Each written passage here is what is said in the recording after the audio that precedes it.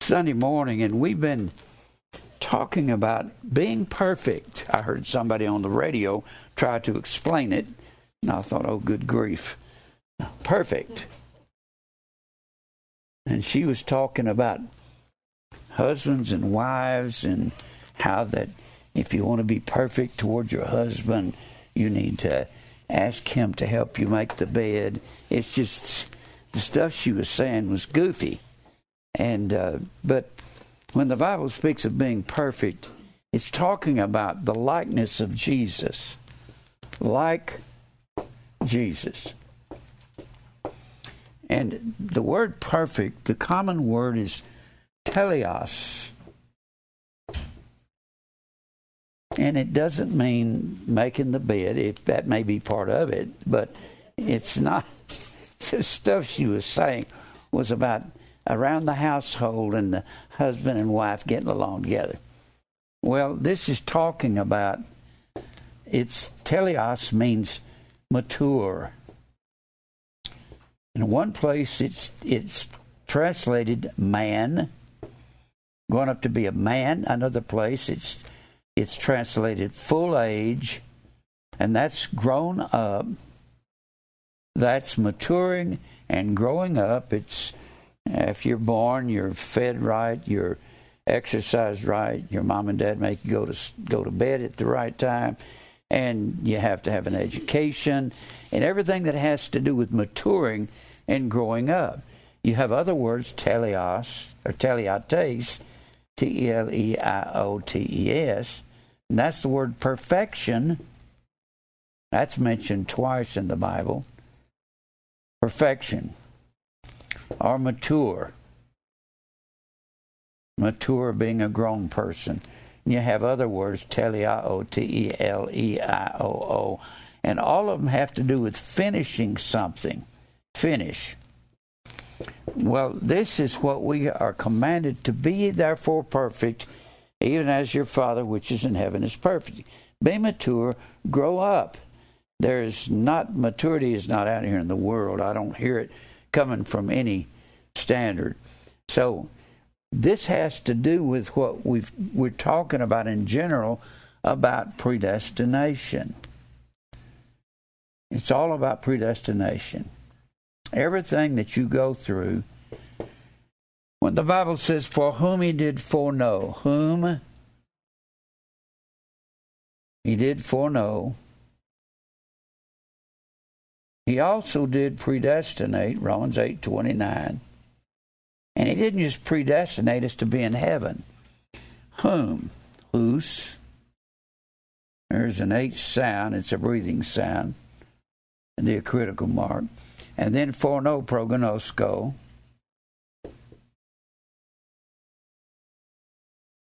Prognosko means we get our word prognosis from that when a doctor does a prognosis and he is checking you out.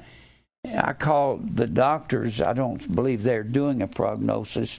I believe they're doing a prognosis, because they're examining you and making an educated guess about what's wrong with you. Well, God knew exactly this. It means to know intimately ahead of time, beforehand. So the people that God foreknew, he's predestined to be conformed.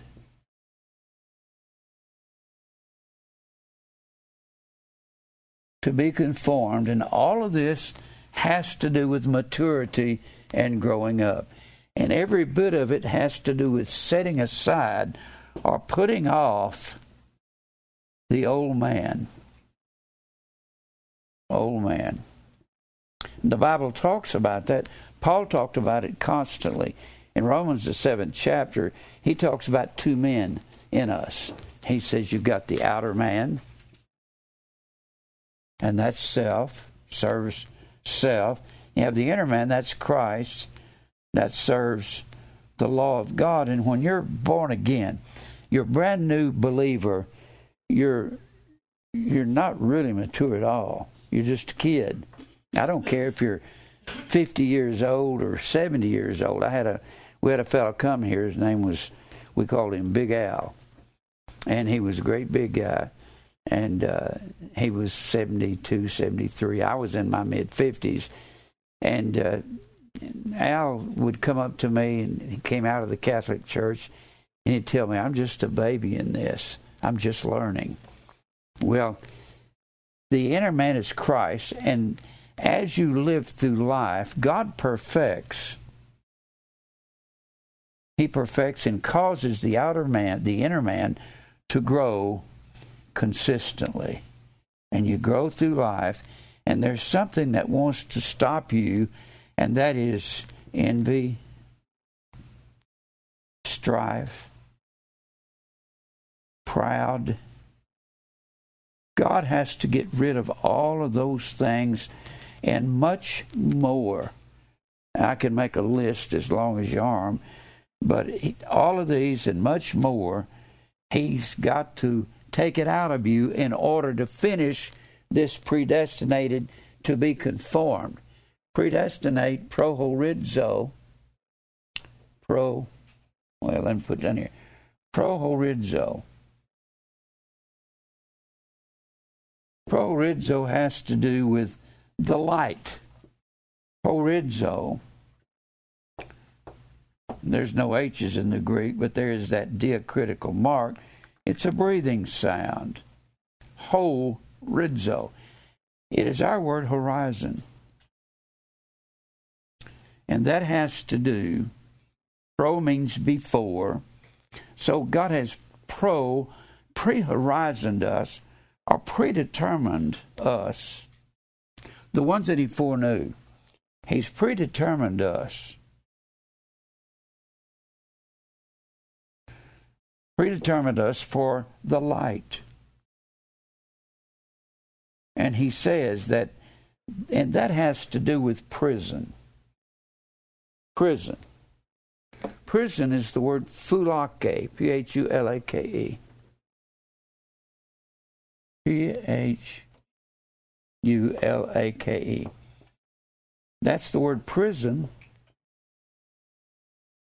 And prison means that this word phulake means the division of day and night, or light. That would connect with horizon, light, and darkness. So when you have a horizon, you can only see the horizon from the light. You can't see it from the dark. You have dark and light. And prison would be either you're imprisoned in darkness or you're imprisoned in light. Paul said, I am a prisoner of Jesus Christ. The word prisoner is the word doulos. It means a slave. I'm a slave in the light for Christ. Paul said, you were in darkness, but now you're light in the Lord. Walk as children of light. So we've been predetermined for the light. Light is always equated with truth. Truth and Jesus are the same. Jesus said, I am the truth. I'm the way, the truth, and the life. So, if you come out of darkness into light, you can't come out on your own. You don't know how. You're dead when you're in darkness. Dead. If you come to the light, God has picked a certain few people to be in the light. And there's the ones that's been predestined to conform, to be conformed, sumorphos, S-U-M-M-O-R-P-H-O-S. Sumorphos means to be shaped, morphe, in fellowship. The only way you can really be shaped into the image of Christ, the only way you can be shaped into His image, icon, likeness. After you're born again, you can't be allowed to run loose on your own. You're not born for that. You're born to put off the old man, and that's a lifetime. When the Lord would say, put off the old man, put off is not something that happens all at once. It's something that happens throughout your entire life when this inner man Christ takes over your life, takes a long time for him to strike envy out and strife out and pride out and all the other negative things that we don't want to be doing. Takes a long time, but over the years, God will strike it all out, and he'll be perfecting you into maturity, and he's going to cause this outer man to die and to vote with the inner man. It takes two to cause a man to die in Israel. It takes two witnesses there in the book of Deuteronomy, the book of Leviticus. It takes two. So God's going to get this inner man to cause the outer man to vote with him by putting you through trials and tribulation, and he's going to cause us to be perfected and be like Jesus. The older we get, the longer we live, the less of self that we want in our life. That's the way it works. If you're young, I'm sorry, you're going to have to go through a lot of fire and trials before you'll come to that place. I tell people all the time, I don't fight anymore. I don't battle people. I'm not interested in me anymore. I used to be interested in me. I used to be interested in new cars and houses and stuff and investments and diamond rings, but I'm not interested in that at all. All I want to do is make sure the sheep hear the truth. That's all I'm interested in. So if you're going to, predestination is about Christ likeness, becoming like him, but that doesn't happen one day. It doesn't happen in a week or two or a month or 6 months or 5 years. It happens over your entire life. There's some things I want to talk about to you today. One of the things he's going to have to burn out in you is envy. Envy is wanting things that somebody else has, or you don't like the idea that they're ahead of you in life, or they had a promotion that you think belonged to you. If you learn to believe, and like I believe now, if you'll learn to believe this, that everything that happens to you is the will of God, the sooner you can learn that, the sooner you can enter into God's rest. The spiritual Sabbath. The Bible says that Israel could not enter into God's rest because of unbelief. Unbelief don't mean you're not a believer in God. Jesus came to a man one day over there in Mark 9 and said, he said, do you believe that I can do all these things? He said, yes, but Lord, there's a part of me that don't believe. Could you help my unbelief? Does anybody have a little bit of unbelief that you have a hard time conquering? That will happen in time. Lord, help my unbelief. I want to believe you about everything.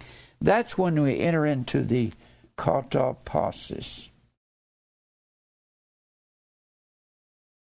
That's a word in Hebrews 3 and 4, 3rd and 4th chapter, that means rest. And then he compares the katapasis in the 4th chapter with the Sabbath. And Sabbath, sabbatismos, means rest. And if he said those that were in the wilderness, that God killed off in the wilderness, they couldn't enter into my rest because of their unbelief. When they got up here to Kadesh Barnea, here they are coming out of Egypt. Here's Israel. Here's Egypt. That's the Delta land. Here's the Mediterranean Sea. When they left Mount Sinai in the southern Sinai Peninsula, they came up here to Kadesh or Kadesh Barnea. And God says, send spies into the land of Anak. Anak is on the southwestern end of Israel. That was called the land of the Philistines in the Old Testament. And it was called the land of Anak when the Lord told them to go in. And the Anakims were real tall giants. And Gath is up here in that same area. and Goliath of Gath was 9'6". So these were probably his ancestors.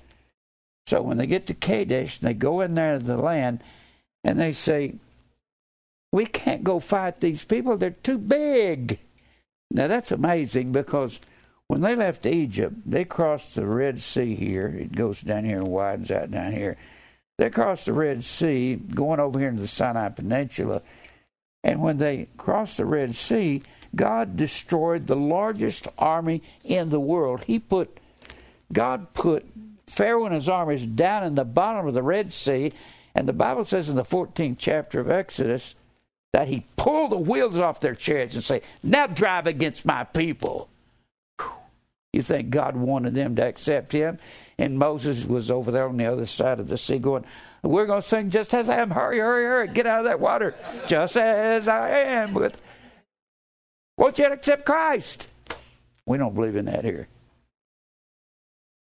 So he said, I'm going to kill everybody off. And when they get over here to cross the Jordan River, to go in and possess the land right above the Dead Sea, and here's the Sea of Galilee in the north, and the Jordan River runs from the Sea of Galilee down into the Dead Sea. Well, God says, what I'm going to do, I'm going to kill everybody off that it was unbelief.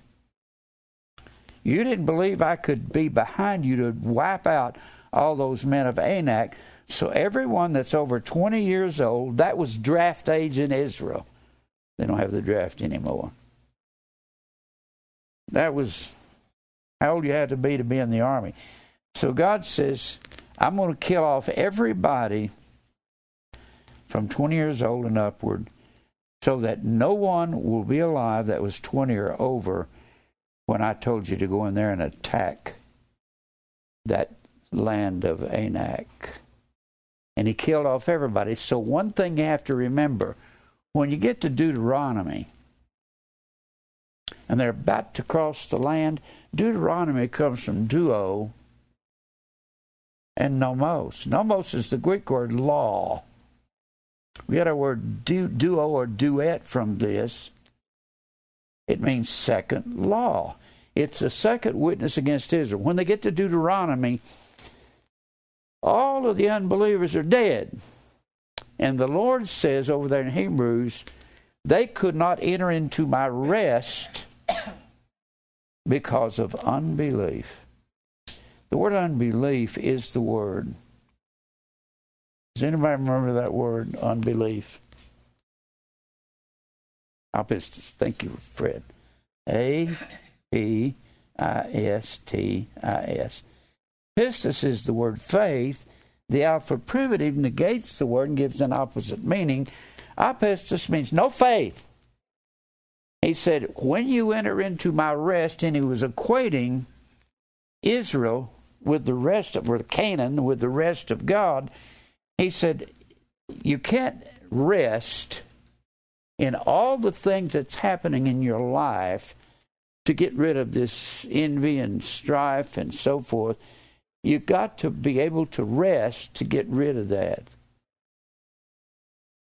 Here's what he's saying.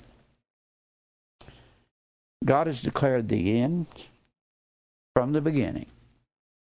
Everything over here, the very end of time or the end of your life has been declared from the beginning, and from ancient times, everything that's not yet done.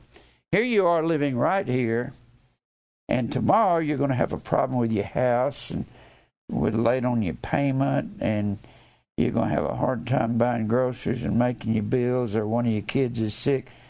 See, God says, everything that's not yet done, I have already declared it. And what are you going to do with that? I've already declared it. Are you going to worry about it when you get there?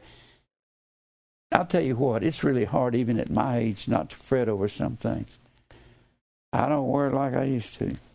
I very seldom ever consider anything. I just say, this is the will of God. Every time something happens, that upsets me or bothers me, I'll say, this is the will of God. Thank you, Lord, for what's happening. And I get to resting in it, knowing that it's all what God wants, and that's what's going to conform us to the likeness of Jesus. You think Jesus was worrying about being on the cross? You think he was worrying? He said, I lay my life down. No man takes my life from me. I'm laying it down willingly. So when they're taking him, nailing him to the cross, they're beating him with a scourge. Is he worrying? I'm not getting things accomplished the way I wanted to, Lord. I thought I'd become king of, they'd crown me king and we'd take our armies and go over and conquer Rome. No. He said, this is the plan and the program. My Father has arranged it and I'm fulfilling it. So your life has already been arranged. All of it. And we're predestined to conform to Christ's likeness. But that's not envy. That's not strife. Look over here let me give you some things on this. Look over here in Matthew 27. Matthew 27. And this will show you how you have to change. How you have to change. In order to rest, you got to believe that God's doing everything. You can't rest if you don't believe He's doing everything. All right, Matthew, the 27th chapter. They're going to crucify Jesus. 27 and verse. Let's read here in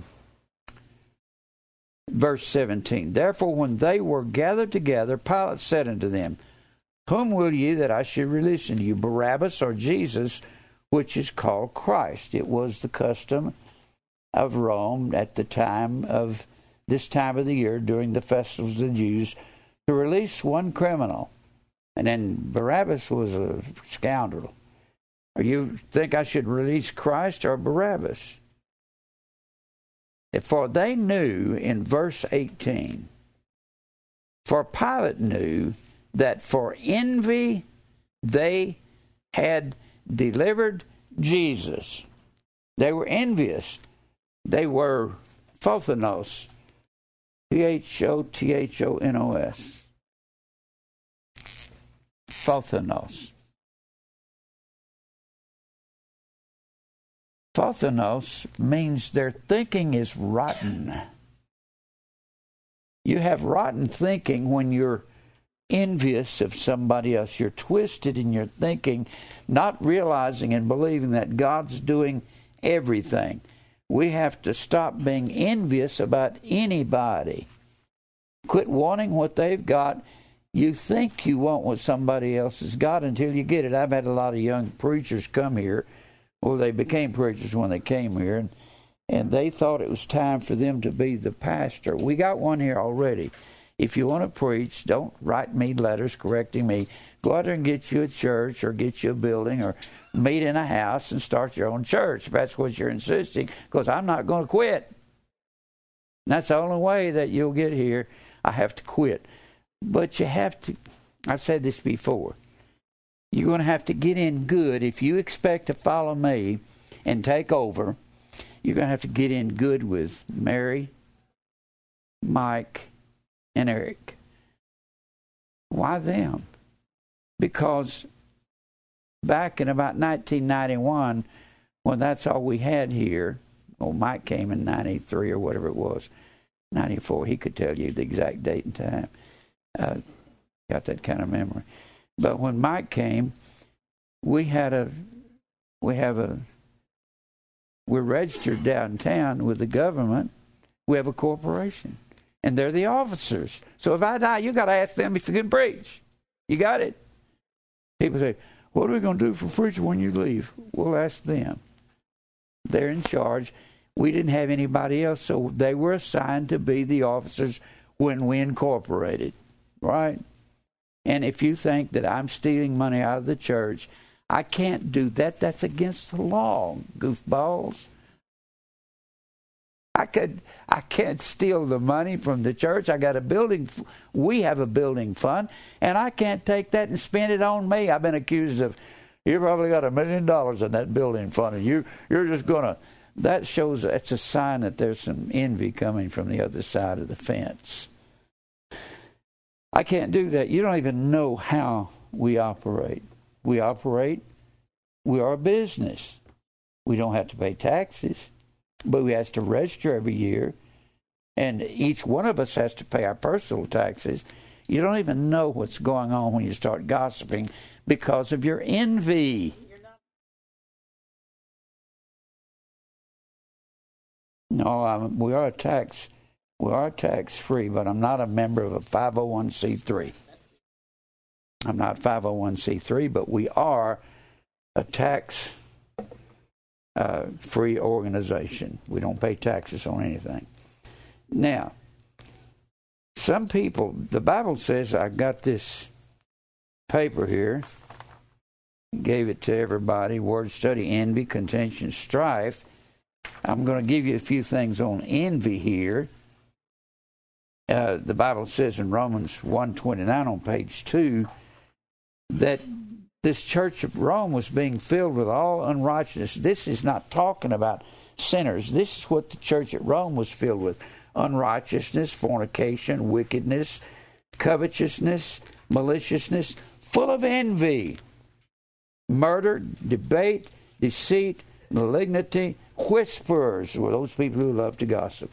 Then in Philippians 1:15, the next verse on this, some indeed preach Christ, even of envy and strife, and some also of goodwill. Then it goes on to say, it matters not as long as they preach Christ. If you'll preach Christ, go ahead and be envious of me, and you're trying to put a weight on me to hold me back. Well, if you want to preach Christ, go ahead. You want to be jealous of me and envious, go ahead.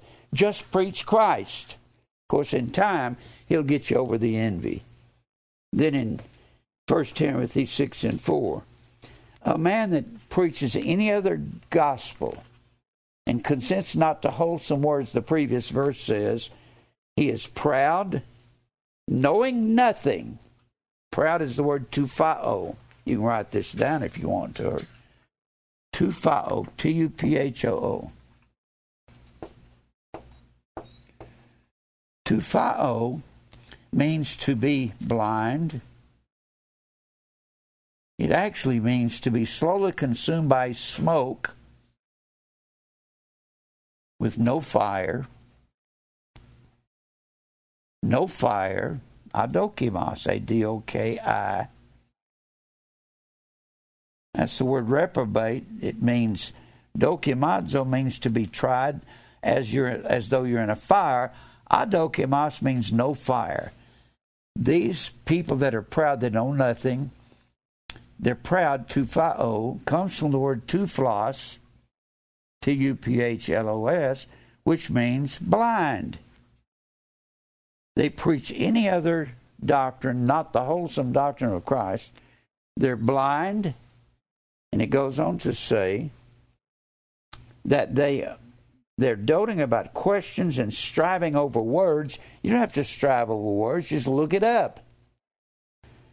Whereof cometh envy, strife, railings, evil surmisings. Look over here where I was going to take you a while ago. Look over here in Luke 20.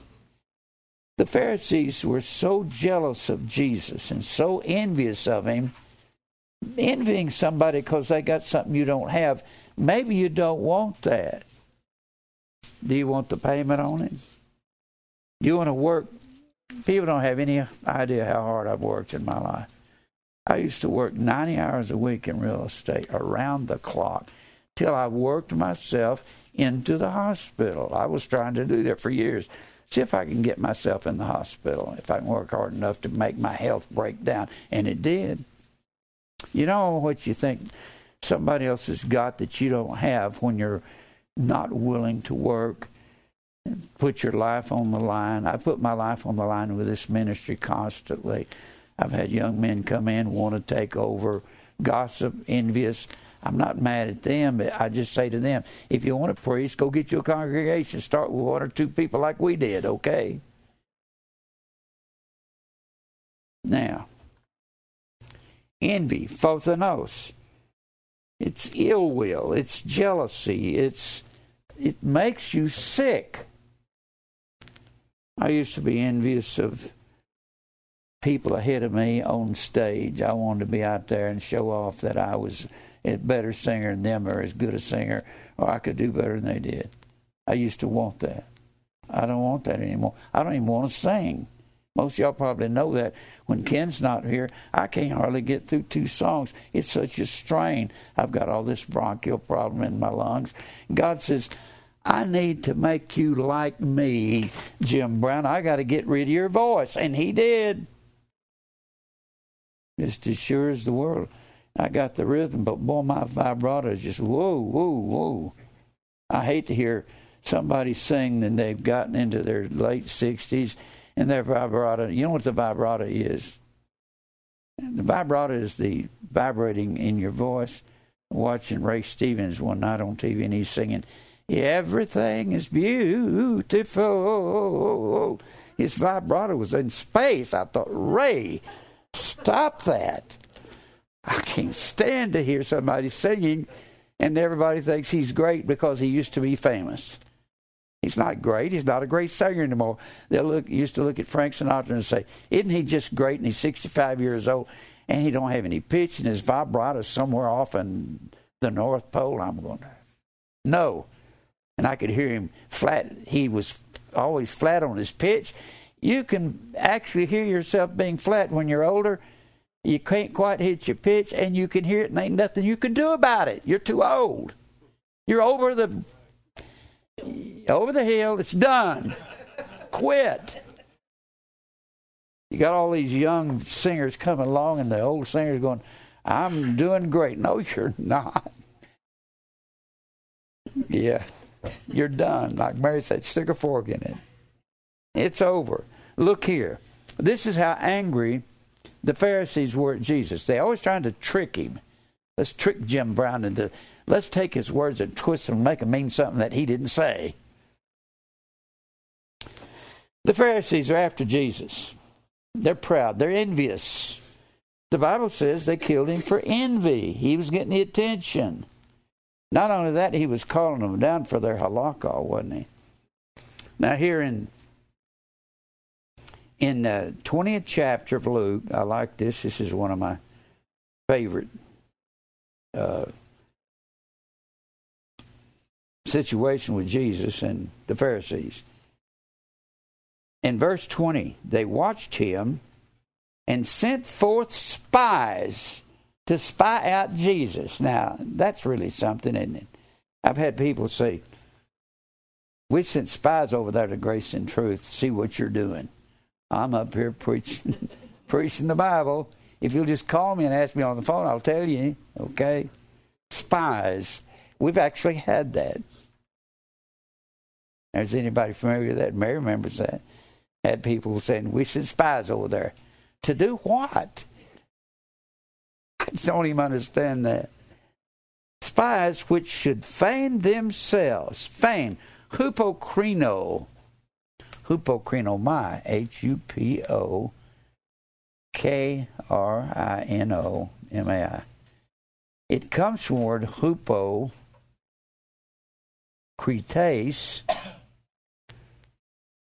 Hupokrino is the word judge.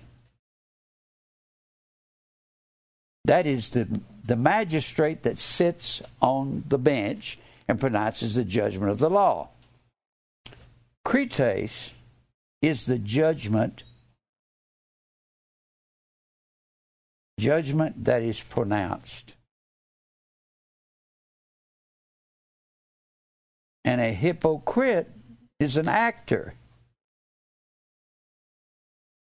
This is an actor under an assumed character. That's an actor. So what they were doing, they were assuming a character of a friend, and they come up to him going, Master, could we ask you a question? They're trying to trick him. They were so jealous of him. Jealousy is not like Jesus. You can't be jealous. You can't be envious. You cannot be hatred towards your brother. You can't mistreat one another. Every character of Christ, you got to be meek. You got to be poor in spirit. You got to be gentle and kind-hearted. You're not allowed by the law of God to act on your own personal desires of hatred and jealousy and, oh, I think I deserve this. You don't deserve anything. Have you ever come to that conclusion yet? You deserve nothing but hell. That's all. So when you think, I deserve that, I'm smarter than them, well, you probably are, but I bet you don't have as much perseverance as I have. I got as much perseverance as anybody ever met. I'll keep going till I fall down dead. Now, I know I've got that. But you're probably smarter than me, a lot of you. Or at least you think you are. I don't know. I don't know about people. Now, and they watched him and sent forth spies which should feign themselves just men, that they might take hold of his words. They're only coming to him saying nice, smooth words to trip him up. They're going to trip up God. That's really funny, isn't it? They were stupid. And that they might take hold of his words, that they might deliver him into the power and the authority of the governor Pilate. And they asked him, saying, Master, we know that thou sayest and teachest. Well, there's what they did. They said, Master, we know that thou sayest and teachest rightly. Could you answer a question for us? And they're trying to trick him with good words and fair speeches. Good words and fair speeches, don't listen to that. When somebody's trying to slicker you, can you understand that? It's like I've said before, you go to a car dealer and I've got the car for you. It's you. I just picture it, you. You mean it's got a grill that looks like my teeth? Is that what you mean? It's just a con. Con is always good words, isn't it? And then he says, that they might take hold of his words, that they might deliver him to the authority. And they ask him, saying, Master, we know that thou sayest and teachest rightly, you lying devils. Doesn't say that, but I'm putting that in there. Neither you accept thou the person of any, but teachest the way of God truly. We're going to kill you one day. Is it lawful for us to give tribute unto Caesar or not? But he perceived their craftiness and said unto them, Why are you tempting me?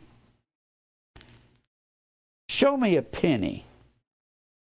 Whose image and superscription is on it? And they answered and said, Why, Caesar's.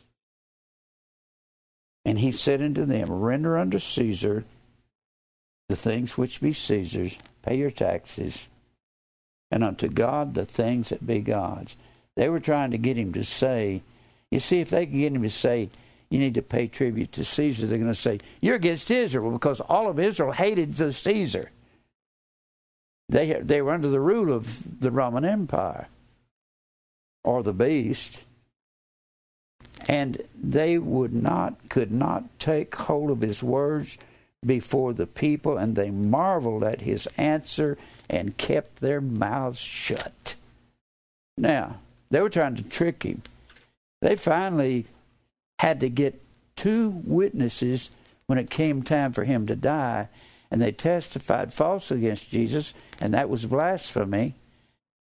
Then they crucified him for something they said he was speaking against the Word of God. Now, look over here. Look over here in Acts. Look at another. The thing that really that bothers people is they think something belongs to them that belongs to God. Now, when you're over here in the 13th chapter of Romans, now not Romans, Acts 13. Now, Paul this is Paul's first missionary journey in the 13th chapter of Acts. This is where Paul started off on his... And you're going to find anytime somebody's angry at a preacher of truth, There is a lot of envy, a lot of jealousy involved. That is not like Christ. We need to check ourselves out. Every time we think we deserve something, we don't know why God is holding us back. You need to learn to rest in that. That's where God wants you. We got a couple of fellows just moved here, and they want jobs and they want success. And always, any of us need to work and be successful to a degree in America, but we don't need to be jealous of somebody else because we can't have what they've got. I have been broke. I have gone into bankruptcy at 40 years old. Started my life from scratch. Everything you see that I possess or own, this ministry has happened since I was 40. I'm 79 now. It all took place since then.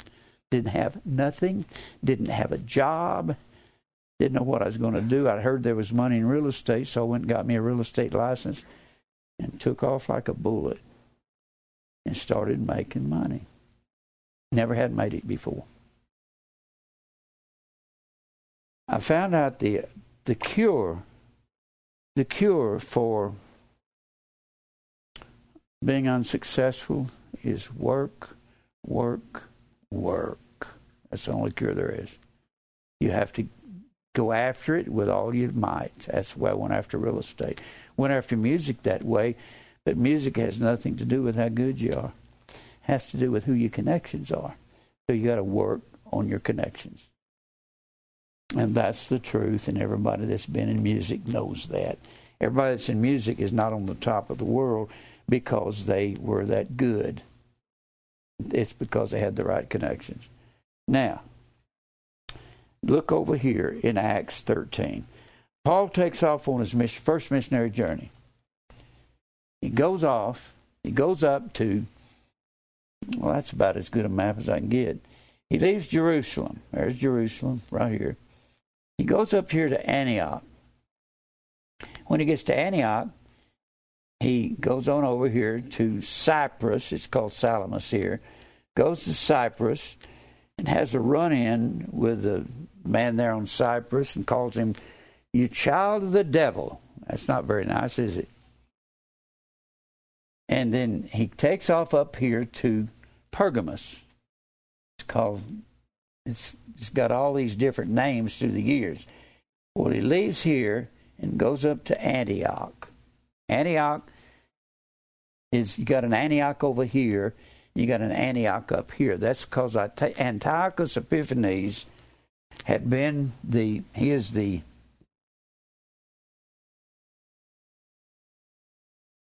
you'll find his story over there in Daniel 11.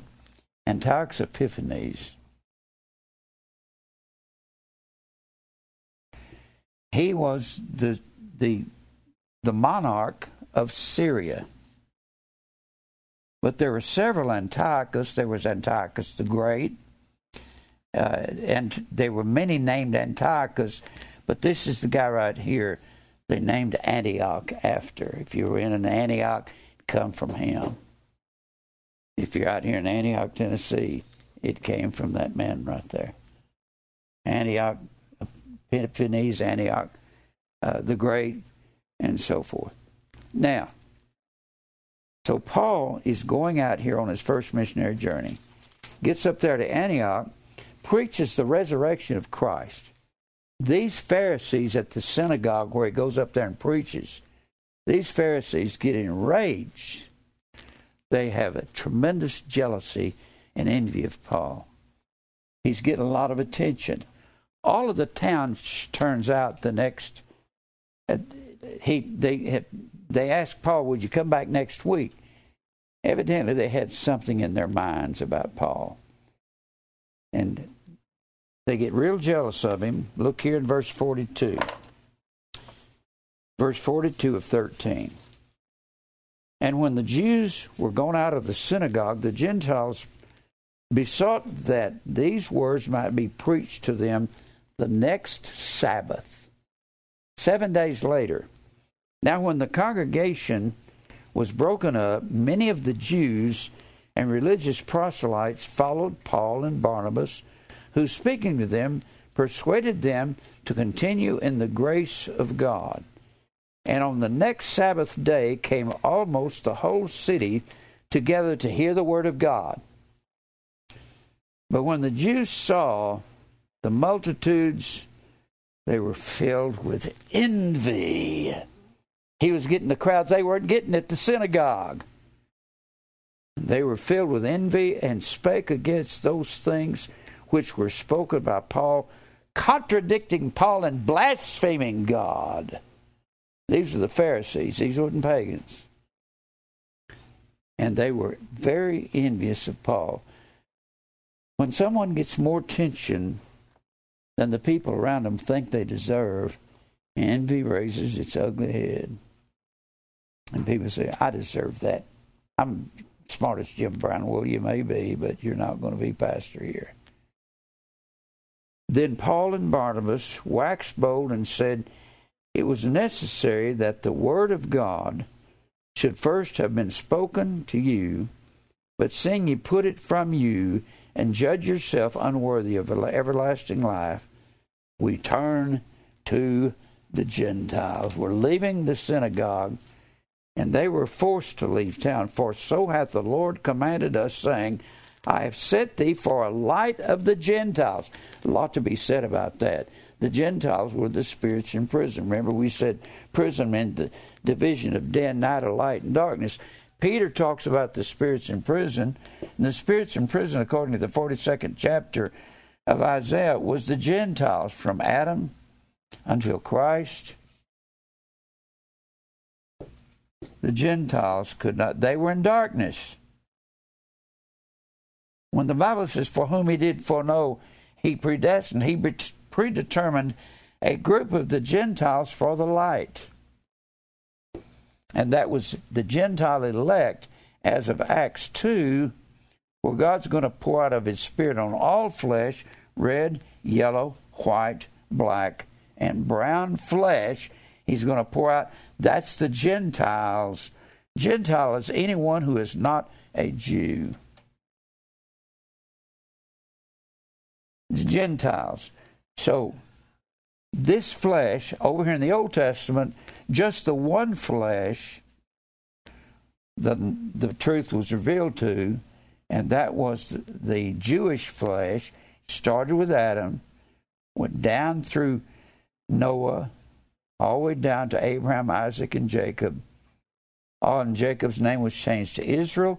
He had 12 sons that become the nation, and all the way to Christ. And Israel turned away from God, went after the sun and tree god, Baal in the grove, which is the same thing as Christmas. So God scattered them all over the earth. So in Acts 2, Paul said, I'm a preacher of the Gentiles. He said that in Galatians, the 2nd chapter. Paul was sent to the Gentiles in every church he went to. Romans, Corinthians, Galatians, Ephesians, Philippians, Colossians, Thessalonica. When he wrote to Timothy, he was pastor at Ephesus, a Gentile church. And when he wrote to Titus, he was a pastor of a Gentile church on Crete. So Paul wrote all of his epistles, which were 14 of them, I believe, to the Gentiles. And he's saying right here, we're going to the Gentiles. You're out of the picture, Jews. It was the Jews in the synagogue that were trying to kill Paul. Same people that killed Jesus, and it was for envy. In fact, Paul eventually ends up in the hands of the Gentiles after his third missionary journey. After his third journey, he ends up in the hands. He goes on his first journey over here, like so, and it's the Pharisees that are trying to kill him here at Antioch. The next week, he goes over to Iconium right here. The next week, after they run him out of town on a rail, they would have, if they'd have known if they had a rail and could have tarred and feathered him, they would have done that. But he goes from Antioch to Iconium. These same guys at Antioch, at the synagogue over there, They're just gritting their teeth. They're so envious and angry at Paul. They stay mad all week long. That's a lot of anger, isn't it? They're so envious and jealous of him. They're saying, we're going to get this guy. And that's the religious preachers. That's a bunch of Baptist preachers over there. That's what it was. I say that because there's just as much envy in that. And they come over here and they stir up these people at Iconium to run him out of town. This all happens in the 13th, 14th chapter of Acts. This is his first journey. I've got his journeys over here. Let me move this over here and I'll show you his journeys. He had 3 journeys, He had 3 journeys, but his journeys were, his missionary trips was not 2 or 3 weeks. He spent 1.5 years at Corinth on his one journey. He spent 3 years at Ephesus. You'd have thought he was a pastor, wouldn't you? But this was his first journey from Antioch over here to Salamis, Paphos, up to Perga, Pisidia, up to Antioch, Iconium, Lystra. So he gets to Lystra, and these guys from Antioch are still enraged at him. Their jealousy was overwhelming. They were so envious of Paul getting attention. How angry do you have to be to travel 75 miles for the next week, and you're still angry enough you want to kill him? Now get those people to run him out of town. He comes down to Lystra. Lystra, when he gets to Lystra, that's in that in the latter part of that 14th chapter. Look over here in 14. 13, 14, and 15 is about Paul's journey, his first journey. It's about this right here. Acts 13, 14, 15. Right up here, in this area, Antioch, Iconium, Lystra, all of this area up here has a title. It's called Galatia. The reason it's called Galatia, because the Gauls, which was a barbaric tribe, came in and settled there in Galatia. So when you're reading the book of Galatians, you're very wise to go to the 13th, 14th, 15th chapter of Acts and study that with Galatians, the whole book of Galatians. Because what's going on in Galatia is what Paul was dealing with on that first journey. And it was because of envy that they were wanting to kill him. Now look over here. They could finally go down to Iconium. They go over to Iconium, 75 miles away, talk those people into running him out of town. He gets down to Lystra. Lystra is where a bunch of heathens are. There's no synagogue there. There's no worship of God. And they get down there, and Paul heals a man there, a pagan down there. And when he heals this man, in the 12th verse, we'll look at the 11th verse of the 14th chapter. When the people saw what Paul had done, they lifted up their voices, saying in the speech of Lycaonia, "The gods have come down unto us in the likeness of men." This man, Paul and Barnabas, they're gods because they healed this man. And they called Barnabas Jupiter and Paul Mercurius because he was the chief speaker. Mercury was the interpreter of the gods. Sometimes you'll hear me say that this god Mercury had a counterpart over in Greece, Hermes. When you go to a seminary, they'll teach you hermeneutics. Hermeneutics is a course in how to interpret Scripture. I don't think I would really like that. So they call Paul the interpreter of the gods because he did the speaking. Now, notice the people here at Lystra are accepting Paul and Barnabas. In a sort of a way, they're saying, you're gods. But watch what happens. Then the priest of Jupiter, which was before their city, brought oxen and garlands unto the gates and would have done sacrifices with the people because they're honoring Paul and Barnabas. They don't think there's anything wrong with them. They're healing people down there. Which when the apostles, Barnabas and Paul, heard of it, they rent their clothes and ran in among the people, crying out, saying, Sirs, why do you do these things? We also are men of like passions, just like you. We're not gods. And preach unto you that ye should turn from those vanities unto the living God, which made heaven and earth and the sea and all things that are therein, who in times past suffered all nations to walk in their own ways.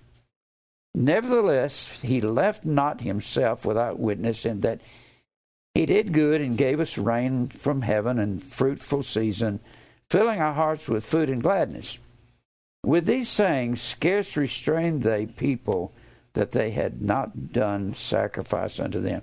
They were trying to stop them, but they couldn't stop them. They're going to make sacrifice to Paul. Now, these are heathens.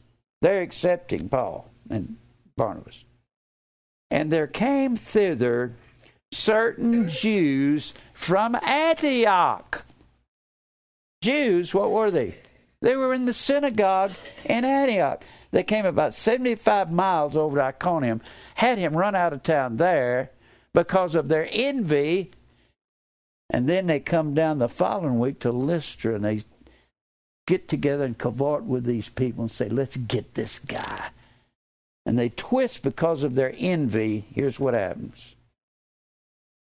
And there came thither certain Jews from Antioch and Iconium, where he'd just come from 2 weeks before, who persuaded the people, and having stoned Paul, they actually convinced these people of Israel, we're calling them gods the few days before, said, well, we got to convince you of this, that they're evil men. And they took him outside of the city and stoned him, drew him out of the city, supposing he had been dead. He looked dead. You have to understand the way they stoned somebody. They didn't go out here in the street and pick up a bunch of rocks and throw them at him. They'd take him up on a high precipice, a hill. If they had a building 20, 30 feet high, they'd push him off of it. If it didn't kill him, they'd take big boulders. This was stoning, 20, 30 pounds apiece, and throw them down on him. It was worse than getting shot with a gun, worse than getting a spear. You might live through that. You're not going to live through a stoning, but he did. God somehow brought him through it. And all of it was because of jealousy and envy. Envy will kill you. God will destroy you for that. If you go after if I am the preacher of God, you people that have come after me, I'm warning you, I'm not going to do anything to you. I'm warning you that God will. If you don't back off and go about your business, God will come after people that go against God's preacher. I'm just giving you some warning. I'm going to do nothing to you. God will. But if you have no fear of God, what difference does it make? Then he says, having stoned Paul, drew him out of the city, supposing he had been dead. Howbeit, as the apostles stood round about him, he rose up, came into the city, and the next day he departed with Barnabas to Derbe. Oh, goodness. He's a glutton for punishment. He's headed down from Iconium, Lystra. Now he's going to go to Derbe, another 15 miles away or so. Going to go to Derbe and preach. So he goes to Derbe. And when they had preached the gospel to that city, he had taught many, they returned again to Lystra. Wow. Paul had a lot of guts, didn't he? That's where they tried to kill him the week before. Because of their envy. And it wasn't the pagans that were trying to kill him. It was the religious preachers. That's who you got to be concerned about. And Iconium and Antioch. He said, I'm going to go back and confirm these people, confirming the souls of the disciples and exhorting them to continue in the faith, and that we must through much narrow way. And let me substitute that there. We must through much tribulation enter the kingdom of God. Remember the word tribulation. You remember that word, don't you? That word is THLIPSIS. It is a form of THLIBO. Philibo is the word narrow, is the way that leads to life, and only a few will find it. Philibo is the verb form. It means to be pressured on all sides. Thalipsis is the noun, and every time you find the word tribulation, what Paul is saying, you have to go through the tribulation, the narrow way, in order to have eternal life. Did you know that you have to suffer? If you believe in Jesus, you can't just believe in any Jesus. Believing in Jesus is not it. It has to be the right Jesus. You know that, don't you? There's many Jesuses out here in the world. There's a Baptist Jesus. You got to accept Christ in the Baptist Jesus. You have to pray the sinner's prayer among the Baptist Jesus. And we don't believe in any of that. There's the Jesus of the Roman Catholics. You have to eat the body of Jesus and drink the blood of that Jesus. You got to specify which Jesus you're talking about if you talk to anybody about Jesus. Because Paul said there's some people coming to Corinth, they're preaching another Jesus, another spirit, another gospel. Some preach the Christmas Jesus. Some preach the Easter Jesus. Some preach the baptism in water Jesus. Some preach the pre-tribulation Jesus. And none of these things are true. The Jesus you preach to somebody, be specific. Let me tell you what you do. Anytime you're going to talk about Jesus to somebody, talk about what he said. Look at him and say, did you know that you have to be hated by the world to go to heaven? Jesus said that. Did you know that you have to go through the narrow tribulation way in order to go to heaven? Jesus said so. Whatever Jesus said, tell people that. If you're going to witness to them, you're going to tell them about Jesus, you better find out the right one so you can tell them and not confuse them. You got to be talking about the right Jesus. The daily cross Jesus, the death to self Jesus. Most of the world doesn't believe in any of this. They're preaching the other Jesus in the world. I don't want to go to those churches. If I am not able to go to church and everybody here blows up or goes their way, I'm not going anywhere. I'll stay at home and watch my DVDs. Because I learned watching my DVDs. I don't believe in the Jesus the world is preaching. If you're going to talk to people about Jesus, be sure and tell them which one you're talking about and eliminate those others. That's why people don't want to go to church. You know that? They don't want to go because they find out it's boring. If you're elect, If you're elect, predestinated elect, and you start trying to go to a Baptist church, and they're giving invitation hymns, and that's lasting for 45 minutes, 15 verses of Just As I Am, another 10 of Almost Persuaded, and they're trying to get people to walk the aisle, and you're getting confused because you don't know if you're saved or not, get away from that. That's the wrong Jesus. The Jesus of the Bible says you have to be persecuted, you have to be hated, and it has to be a tribulation way, and that's what Paul is going through. You say, Jim, do I have to go out here and get somebody to stone me? They're going to want to if you tell them the truth about Christmas and about Easter and about predestination and that God does not love everybody. They're not going to like you. Did you know that? They won't like it. I'm tired of the preachers out here, all of them. I got fed up with Billy Graham years ago, long before he died. He didn't preach the gospel. The gospel is daily cross, death to self. The gospel is the blood baptism. The Bible says that the gospel is, Mark the first chapter, first verse, the beginning of the gospel is preparing the way of the Lord. There's only one way. It is a narrow way. It is filled with tribulation. You can't go to heaven without saying something that upsets people somewhere, sometime in your life. You may say, I'm a housewife and I just don't get around people that much. You get around people at the grocery store, the laundromat, don't you? You can say something. If it's in your heart, it will come out of your mouth. You can't stop it. Of the abundance of the heart, the mouth speaks. You want to know what somebody believes? Talk to them for 5 minutes and just listen. What they believe is going to come out their mouth. Specify the Jesus that you believe in. I always tell people what Jesus said. If I say, Jesus said, for whom he did foreknow, somebody might say, well, Paul said that. Well, Paul was inspired by the Holy Spirit, which is the same thing as Christ. Jesus said everything in this book, this was inspired by God to be written for us. If we're going to learn, we have to pay real close attention.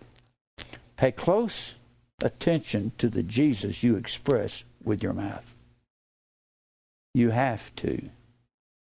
Because if you go up talking to somebody about a Jesus out here in the world, it's somebody that's completely unfamiliar with what's going on in the churches. They don't have any idea what you're talking about.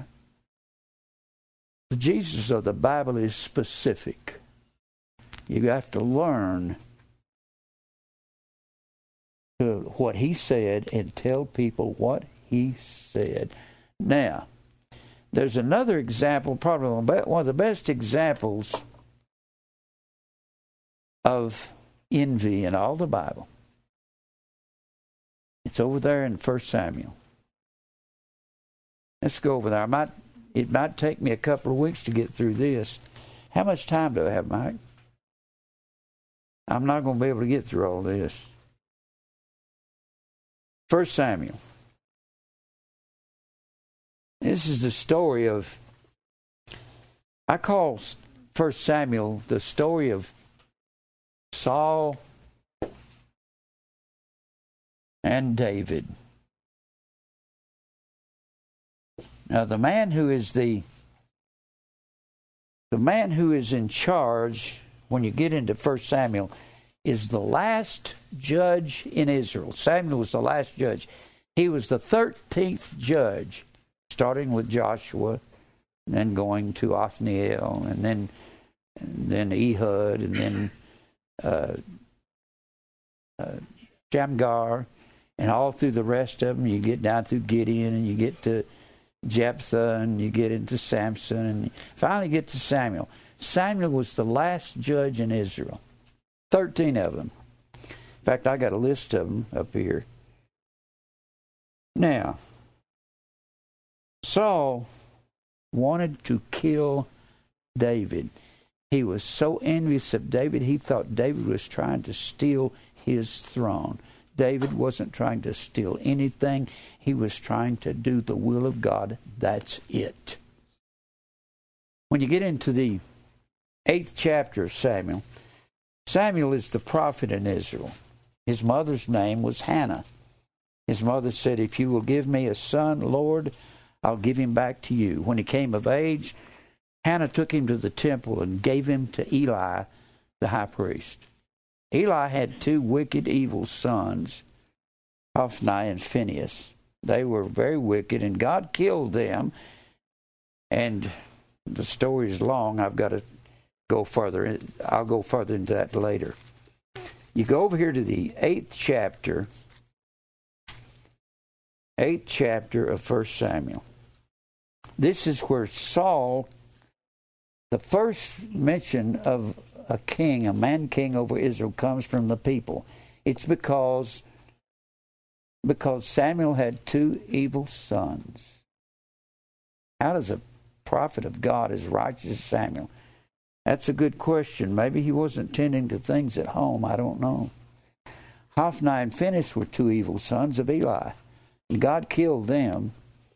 Then here in chapter 8, it came to pass when Samuel was old, he made his sons judges over Israel. Now the name of his firstborn was Joel, and the name of his second Abiah. And they were judges in Beersheba. And his sons walked not in his ways, but turned aside after lucre, and took bribes, and perverted judgment. This is Samuel's two sons. There's two other sons in the early part of Genesis, or in Leviticus. There's two sons there in the 10th chapter of Leviticus. Do you remember who they were? They were very evil. Nadab and Abihu. These were two evil sons, two evil brothers, Nadab and Abihu. Now these two sons were sons of who? No. Aaron. They were sons of Aaron, and Aaron is the first high priest in Israel. Does anybody remember their brothers' names? Ithamar and Eleazar. Ithamar, Eleazar. And Nadab and Abihu, what did they do that made God kill them? They offered strange fire. And what did God tell Aaron, Ithamar, and Eleazar? What did he tell them they'd do if they mourned over these two sons that he killed? He said, "I will kill you if you mourn over these two boys." They knew not to offer strange fire. We don't know what the strange fire was. Strange fire, these were high priests. They were all high priests. These guys would have been high priests if they'd lived. These are the only two that lived, and they had 24 sons amongst them. 24. Well, they had to, there's two fires in Israel. There's the candlesticks and this altar of God. Now, all the sacrifices are offered on the altar. You had the candlesticks, not the candlesticks, you had the table of showbread on the north side of the outer sanctuary, table of showbread. We don't know how it's shaped. You had the altar of incense, and you had the Ark of the Covenant. Well, the fire that was offered on the altar of incense had to come from the altar. That was the law of God. You get anywhere else, you are offering strange fire. I don't know whether it was they had to get the fire from the altar to light the incense here to take it inside the Holy of Holies, inside the veil. I don't know what it was. Maybe they went over here and took fire off of these candlesticks and saying it's not as far over there as over here. Or maybe they offered the wrong formula. The incense was an exact formula. Maybe they offered the wrong formula. Whatever it was, God killed them. You can't go against God. You get in trouble with God. So, where was I? Okay, God kills them. He tells Aaron and the two surviving sons, and all of the high priests will come out of these two from then on. And that's another story in itself. He says, if you mourn for these boys, I will kill you. Don't you put on any sackcloth and no ashes, and don't mourn for them. They went against me. They're dead because of that. You think God is not serious about His word? I wouldn't mess with God, or I wouldn't mess with the preacher of God. Now, so his two sons, Samuel's two sons, are evil. Then all the elders of Israel gathered themselves together and came to Samuel and said unto him, Behold, thou art old, and thy sons walk not in thy ways. Make us a man king. God was their king before that. Jesus was the I am of the Old Testament. He said He was. Therefore, He was king of Israel in the Old Testament. He was king of the Jews in the Old Testament. He didn't start being king of the Jews in the New. He was king in the Old. Well, Samuel warns them in this chapter. If you have a king, God's got an arsenal right now. And men will have in their arsenal, they'll have chariots, they'll have spears, and they'll have swords. But God in His arsenal has got earthquakes, lightning bolts. You think you can match that? God will turn the world upside down, floods and waters, and He'll turn loose all of the elements upon the world. We still want a king. All right.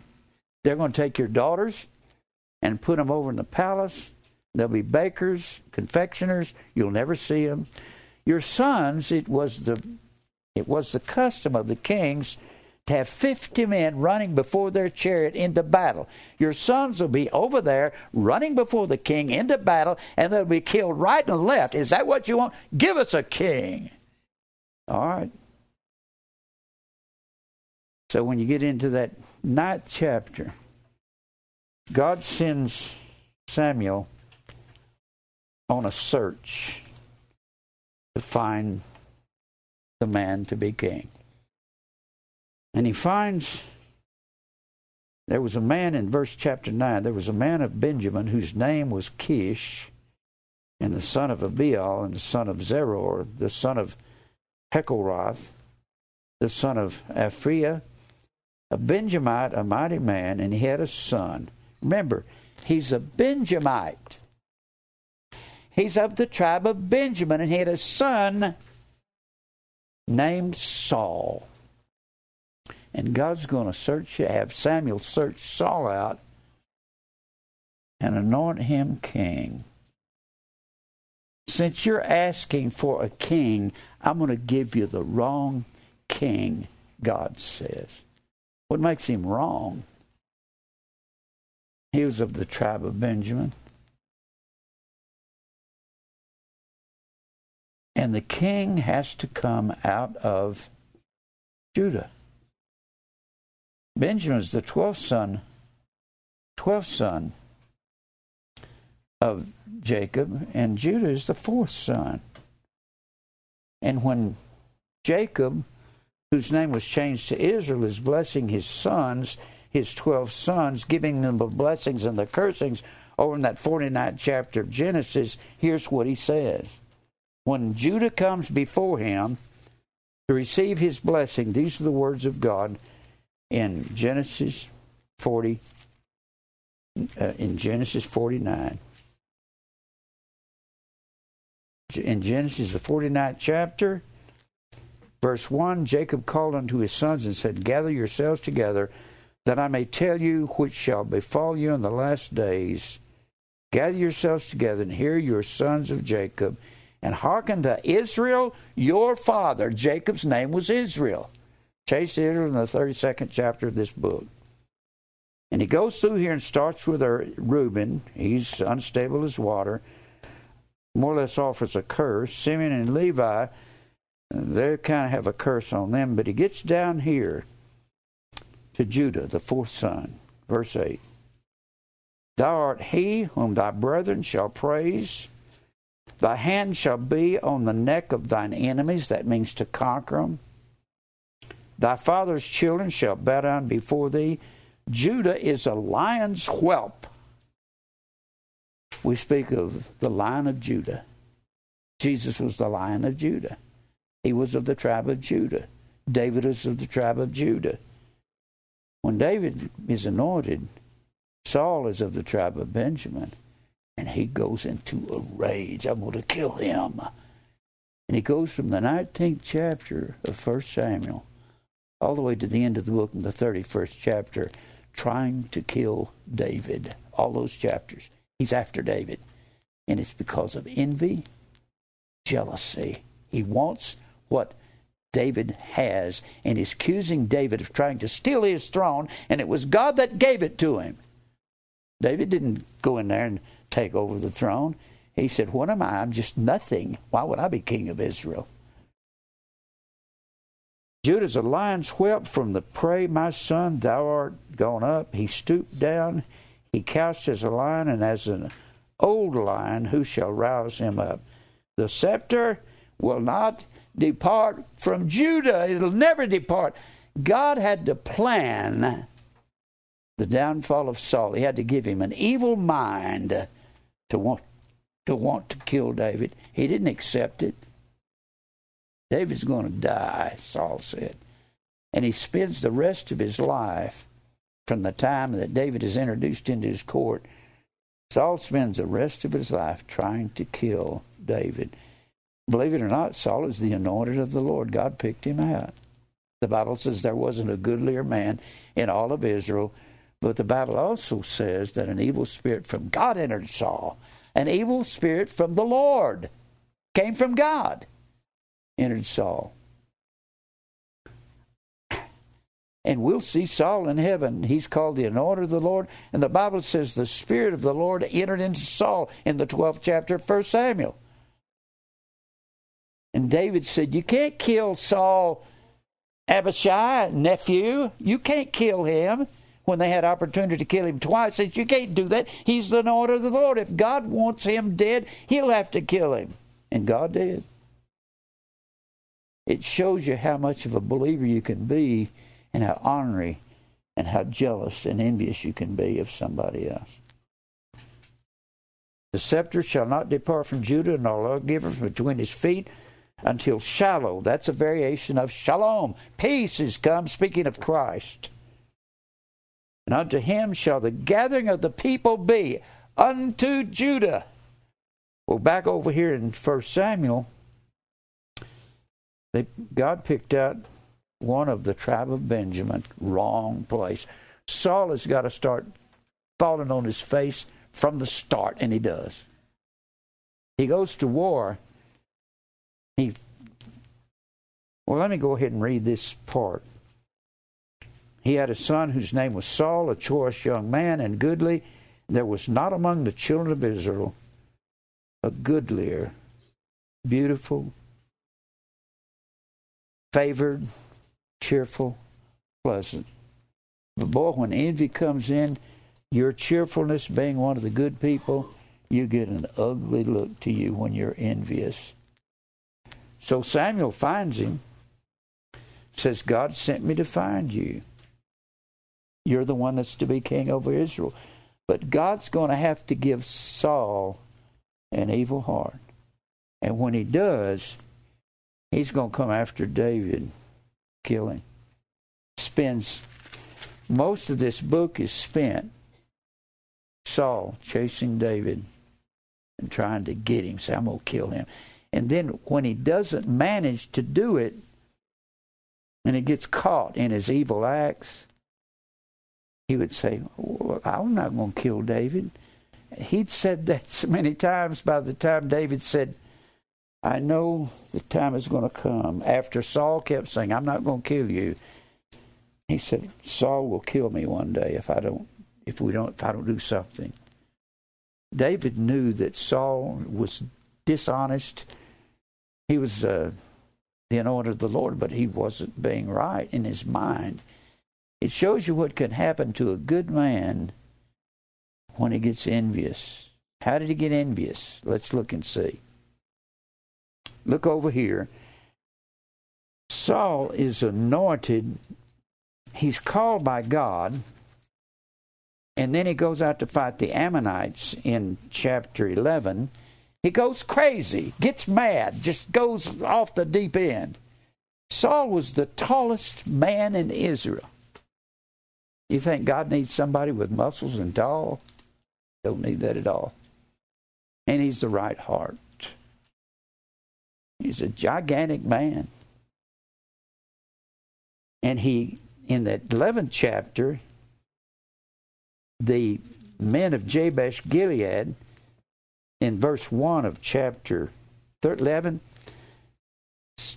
the men of Jabesh Gilead are threatened by the king of the Ammonites. And that's a city in Israel. Well, later on, Saul saves the men of Jabesh Gilead in this 11th chapter. When you get to the 31st chapter, and Saul is killed in his last battle, he's gone up to northern Israel to be in battle. And when he's killed, the men of Jabesh Gilead come and get his body so that it won't be defiled by the Philistines. Why? Because of this chapter right here. He rescues them. But he gets crazy. Saul would get crazy sometimes. He got crazy. And then when you get over there to the 12th chapter, that's the coronation of Saul. He's crowned king. And Samuel is warning them through this entire chapter. He's warning Israel, don't you go after these sun and tree gods. You won't get in trouble. He said, God will withhold the rain from you. You won't have any crops. And he said, worse than that, God will send gully washes of rain, and it'll wash your crops away. And they're going, oh, please don't do that. Samuel, don't tell us that. It didn't do any good. They did anyway, didn't they? Then you get into the 13th chapter. This starts Saul's rebellion. 13th chapter. He is told by Samuel, go to Gilgal. Wait 7 days. And if you're waiting 7 days in Gilgal, Gilgal is the first place that Israel encamped when they crossed the Jordan River. I don't know if Gilgal is there. Here it is right here. Gilgal, right here. When they crossed the Jordan River to possess the land after being in Egypt for 400 years and 40 years in the wilderness, Samuel told Saul, go to Gilgal and wait 7 days, and I'll send a message. Saul went there and waited 6.5 days and said, we got to do something. The Philistines are aligning against us, and there's too many of them. We got to offer sacrifice to God. And this starts Saul's downfall here in this chapter. And Samuel comes, rebukes Saul, and says, don't you remember what God said for you to do? You wait here till I get here. And he didn't. Then you get into the 14th chapter. Saul has got 3,000 men, and the Philistines are covering the land. They never did run them out when they came in and settled. So Saul he don't know what to do. He goes and hides in a cave. And then on the scene comes Jonathan, the son of Saul, and his companion, his sword bearer. And they're in the cave, a place called the Cave of Michmash.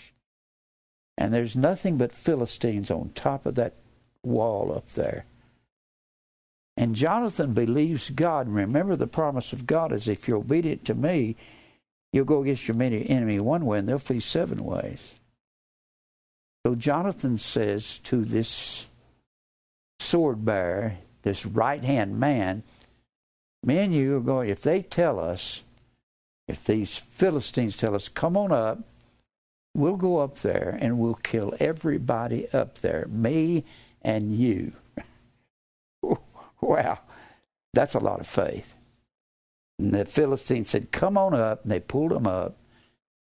And Jonathan and his sword bearer, they had a heyday that day. They killed 20 men on top of that cliff. Just the two of them. They were bad guys to mess with. Well, you get on into the next chapter. This is Saul's total downfall. And all the time that Jonathan is doing this, Jonathan ends up being David's best friend, and he's the son of Saul.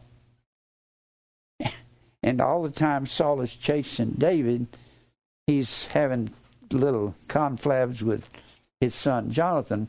What about David? Where is he? And Jonathan is going consulting with David and hiding David from him. And it all happened due to what happened in this 15th chapter. The Lord has Samuel go to Saul and say, Samuel, tell Saul to go down to Amalek. Amalek was just over the Red Sea from Egypt, where that Amalek was just over in Amalek was, when they came out of Egypt, it was just over here in this desert here. And Saul is up here in Jerusalem, and God is saying, go down here to Amalek and kill everybody there. They had attacked Israel when they came out of Egypt, unprovoked. And he says, kill everybody at Amalek. This is God telling Samuel to tell Saul this. Don't save anybody. He goes down there. He's supposed to burn the town down. Why? In all probability, because no one was practicing quarantine laws written in the book of Leviticus except Israel. If they'd had disease, they'd have brought it back with them. And if you kill the babies, they're going to go be with the Lord. He said, kill everybody. Burn everything. Kill all the animals. Don't bring nothing back. In this 15th chapter of 1 Samuel, after Saul comes back from this great, supposed to be siege of that town, annihilation, Samuel says, Saul, did you do what God said do? He said, yes, I did everything. And Samuel says, then what is this bleating, B-L-E-A-T-I-N-G, that means bah, bah. What is this bleating of these sheep that I hear? Where did you get those? Well, you see, Samuel, I couldn't help it. The people made me bring some of these sheep back so we could offer sacrifice to God. That's when Samuel said, to obey is better than sacrifice. God doesn't want you to perform a ritual. He wants you to obey him. He said, kill them all. And what is this King Agag doing here? Well, and Saul is stuttering. And Samuel says, give me a sword. And he hacks Agag to the ground. He's just hunks of meat on the ground. And he said, your day is done in Israel, Saul. God says, tell Saul it's over for him. Go down south. Go to the house of Jesse in southern Judah. I've chosen me a king among his sons in Judah. And he goes down there, and when he hits the city limits, the people are terrified of prophets. They know they can call fire from heaven. They're scared to death of prophets. And he goes down to the house of Jesse, and he makes his oldest and tallest son to come out. His name is Eliab, B-L-I-A-B. And when he comes out, even Samuel is fooled. He said, this is a gigantic man. He's one of the strongest men in Saul's army. He's a hero. Surely this has to be God's anointed. And Jesse said the same thing. This is my eldest. Look here. And God said, I haven't chosen this. He called Eliab a this. He said, man looks at the outward appearance, but the Lord looks at the heart. This is where Saul's envy starts kicking in. Because Samuel goes down to the house of Jesse and said, and he may have 7 of his sons to pass before him. He says, is this all thy sons? Is this all you have? He said, there remaineth yet the youngest, and he keeps the sheep. He said, will you go get him? I'm not leaving here till he comes in. And they bring David, come walking in, just as he left the sheep. God says, this is him. Anoint him. He's king of Israel as of this day. That's when the evil spirit from God enters into Saul. He starts getting jealous of David. The next chapter, 17th chapter, he goes out and kills a Goliath. David comes in Jerusalem. In that 18th chapter, and the women are singing, Saul has killed his thousands, but David his 10,000. And Saul gets livid. He says, I won't have this from him. And from then on, at the end of the book, his envy takes hold. And he's trying to kill David constantly. Has time and again. He thinks he has opportunity, and he doesn't. I might have to come back next week. This is like a cliffhanger. And go through the rest of this. Saul was the epitome of envy. God destroyed him finally. God will destroy you for your envy. That is not like Christ. We're predestined to be like Jesus, aren't we? Let's pray. Father, thank you for truth. Lord, I just want to serve you. Give me health and strength to do that. Give the church strength to understand the truth when they hear it. Lord, I'm sorry for not being the man I could be through the years. Forgive me for all those things I've done. I pray that from now on, the rest of my life will be spent just seeking your glory, your fame, not mine. Fight our battles. Lord, we'll give you praise for everything. Lead us to your elect. In Christ's name, amen.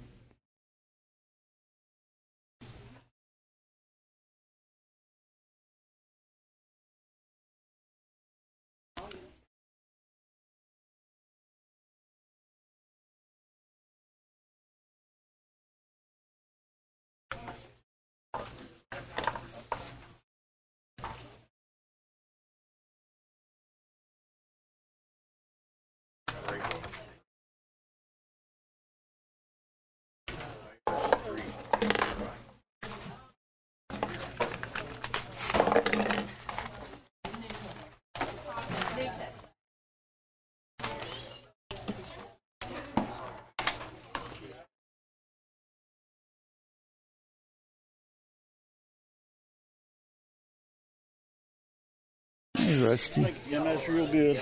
How you doing? Hanging in there. How about yourself? Thank you for being there for me. So far as what? I didn't know. Is that neighbors?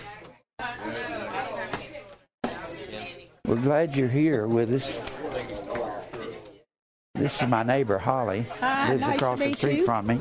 Nice to meet He you. just came here from Oregon. Oh, great. He saw us on the internet up there, and he wants to. I heard it's pretty in This is Oregon. Derek. Hey, Derek. Wow. We're neighbors of Jim and Mary. By God, God ordained into that. He sent them right across the street from us. And this is Chip, my brother. What are y'all doing? Love you, Jim. Doodling? Right there work. Hey, Chip. How You you don't have to doing? give me a cliffhanger. I'll be back next week anyway. Okay. What are you doing there, guy? Have you been studying the word prior to that? Some. Kind of off and on. Not like I probably should have been, but Jim speaks the truth. What are you doing?